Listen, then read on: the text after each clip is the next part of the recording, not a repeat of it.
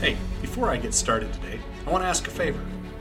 As you listen today, if you like what you hear, would you please sit down and write a review? If you want to discuss anything from this episode, you can reach out at the Strive Seek Find page on Facebook or at Chance Whitmore 5 on Twitter. Thanks! Sometimes, just sometimes, it's tough to remember how lucky we all are. And for me, tonight might be one of those times. Welcome to the Strive Seek Find podcast. I'm Chance Whitmore. As we move through life, we are always in a flux. At times, when we get busy or things get hard, we lose track of what's important. Our blinders go up, and we work hard. Oh, so hard. And get less and less done as we grind away. All the while, the peephole drives us forward. Possibly towards something important. More likely, just reveling in stress. So tonight, in the midst of one of those moments, I want to think about how to get back on an even keel. And the simplest way to do that, honestly, is to talk through it with all of you right now. But first, a little honesty. I'm sitting here sipping on a gin and tonic, and I'm realizing it's a tremendously busy time of year in my world. Pissed off and stressed, and a little angry describes how I'm feeling. Life, not being what it was, is beginning to take its toll. And all of these feelings have their reasons. I don't function well in this state, but who does? And so far, this week, it has kept me from finishing. And that sucks. And while I sit here actively trying to avoid thinking of anything that's adding to that stress, maybe this will help one of you. And a little reflection. Thinking back, it's the feeling of being overwhelmed and a little worried that is creating a lot of this. And that's a great place to start. If you can understand why you're feeling that way, you have a shot at fixing it. And while I might be close to having it figured out, I have spent quite a bit of time reveling in this feeling. A little "oh, poor me" goes a long way, as does allowing it to make you feel isolated. Allow it to close off avenues that could fix your problems. And it allows you to feel justified and feeling sorry for yourself. Because even when things are at their worst, feeling sorry for yourself doesn't necessarily solve your problem. So to go back around, in order to start moving forward, you've got to release these feelings and figure out why. What is the source of the frustration? Which event? Because they build on each other. But what is the source so that you can deal with it? The next step is to create time and space. It doesn't have to be long. Just long enough to either breathe for a minute, to meditate, to even just crawl in your own head and think for a second. Taking yourself out of the spin cycle that the stress has helped you to create. And sometimes that's enough. You can see your way through. The blinders come off, your vision returns, and you move forward. You work hard again.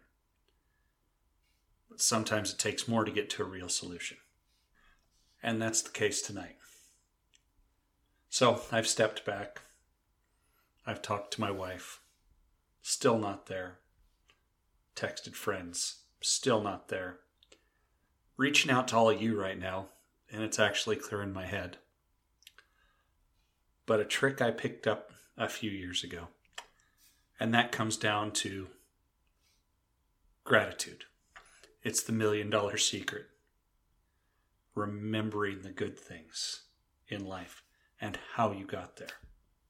Start thinking about the who or the whom you feel grateful towards and why and when, and step back and remember that those things far outweigh whatever garbage you're going through in that moment. Remember the thinking partners.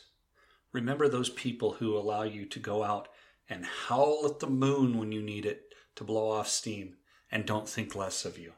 Remember the people who taught you how to handle situations. Remember how it made you feel, and let those memories recharge you. I wouldn't have the life I had without my tribe, without all those people out there who have lifted me up and helped me out over the years.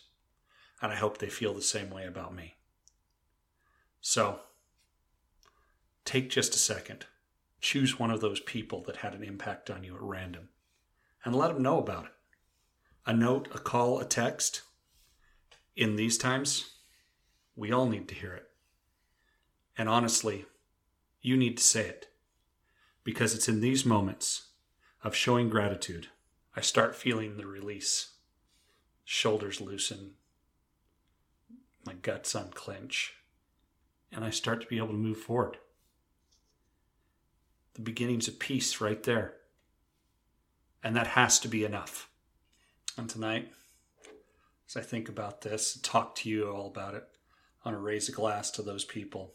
And I think they know who they are, who in one way or another have been my strength, have been my tribe, have been my solace. I salute you.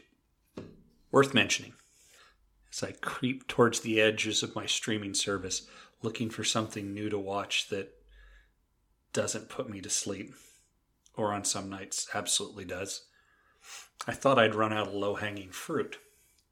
I had heard for a while about Prime's All or Nothing, and I'd meant to watch it as far back as 2-3 years ago. Never got to it. Even though the one on the All Blacks interests me, never got around to it. Sports documentaries and I, even though I'm a huge sports fan, aren't something I do very often. But All or Nothing covered the Eagles. And it is absolutely worth watching. An up and down season, a lot of drama, a roster stripped of about 90% of its offensive talent over the course of the season, weaved together with some great coaching bits. I respect Doug Peterson even more now. And even though you know how the season ends, they still managed to generate a little style and intrigue. Honestly, if you love football or documentaries, it's worth checking out. That's it for this week's Strive, Seek, Find. If you enjoyed what you heard, leave a review. If not, reach out. I love feedback. Until next time, keep seeking your own brilliant future. Have a good one.